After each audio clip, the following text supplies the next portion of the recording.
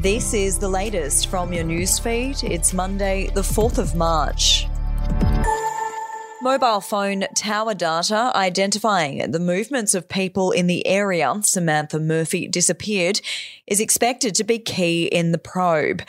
Investigators are set to trawl mobile data from the Ballarat area where the mother of three was last seen on the morning of February 4.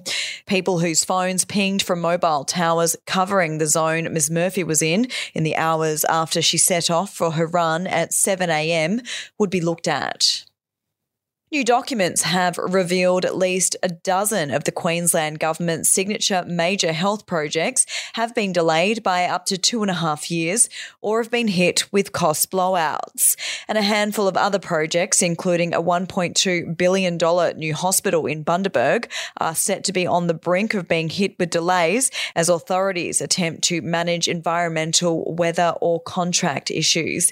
Analysis of the documents revealed to the opposition and information provided by Health Minister Shannon Fentiman's office revealed the budget for 12 projects affected by time or cost blowouts had risen by $51.8 million to a total of $2.29 billion.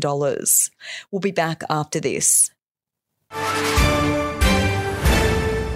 News doesn't have to be boring. The Brits have given Prince Harry a new nickname after yet another tell-all interview. Oh God, is it the Ginger Whinger? Let the team at news.com.au get you up to speed each day with their podcast, From the Newsroom. A couple were busted joining the Mile High Club. Well, I guess they can't fly Virgin anymore. Politics, sport, red carpets, royals. Get all the goss in just a few minutes. Follow From the Newsroom wherever you get your podcast from.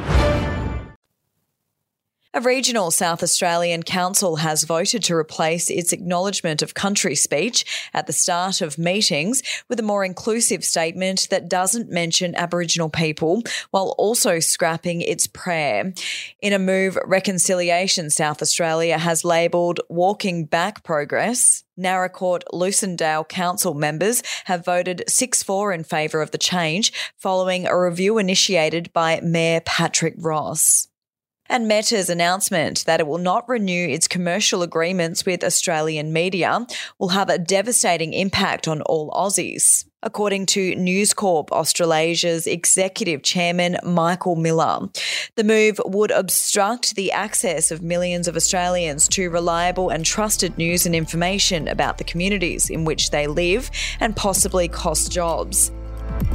Are you ready to get an inside look at crime from someone who has investigated some of Australia's worst crimes? It was like Aladdin's Cave. The luminol found bloodied footprints and bloodied handprints on a wall, so it's just like a horror movie. Former homicide detective Gary Jubilant sits down with cops, crims, addicts, victims, small-time cheats and big-town lawyers as they tell their incredible stories. My house got raided. Next thing you know, I got bail refused. Next thing you know, I'm on a truck to Parklea Prison. Listen to I Catch Killers early and ad-free on Crimex Plus on Apple Podcasts today or wherever you get your podcasts.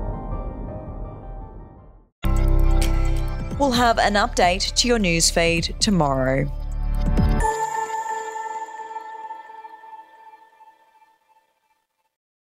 Are you ready to get an inside look at crime from someone who has investigated some of Australia's worst crimes? It was like Aladdin's Cave. The luminol found bloodied footprints and bloodied handprints on a wall, so it's just like a horror movie. Former homicide detective Gary Jubilant sits down with cops, crims, addicts, victims, small-time cheats and big-town lawyers as they tell their incredible stories. My house got raided. Next thing you know, I got bail refused. Next thing you know, I'm on a truck to Parklea Prison. Listen to I Catch Killers early and ad-free on Crimex Plus on Apple Podcasts today or wherever you get your podcasts.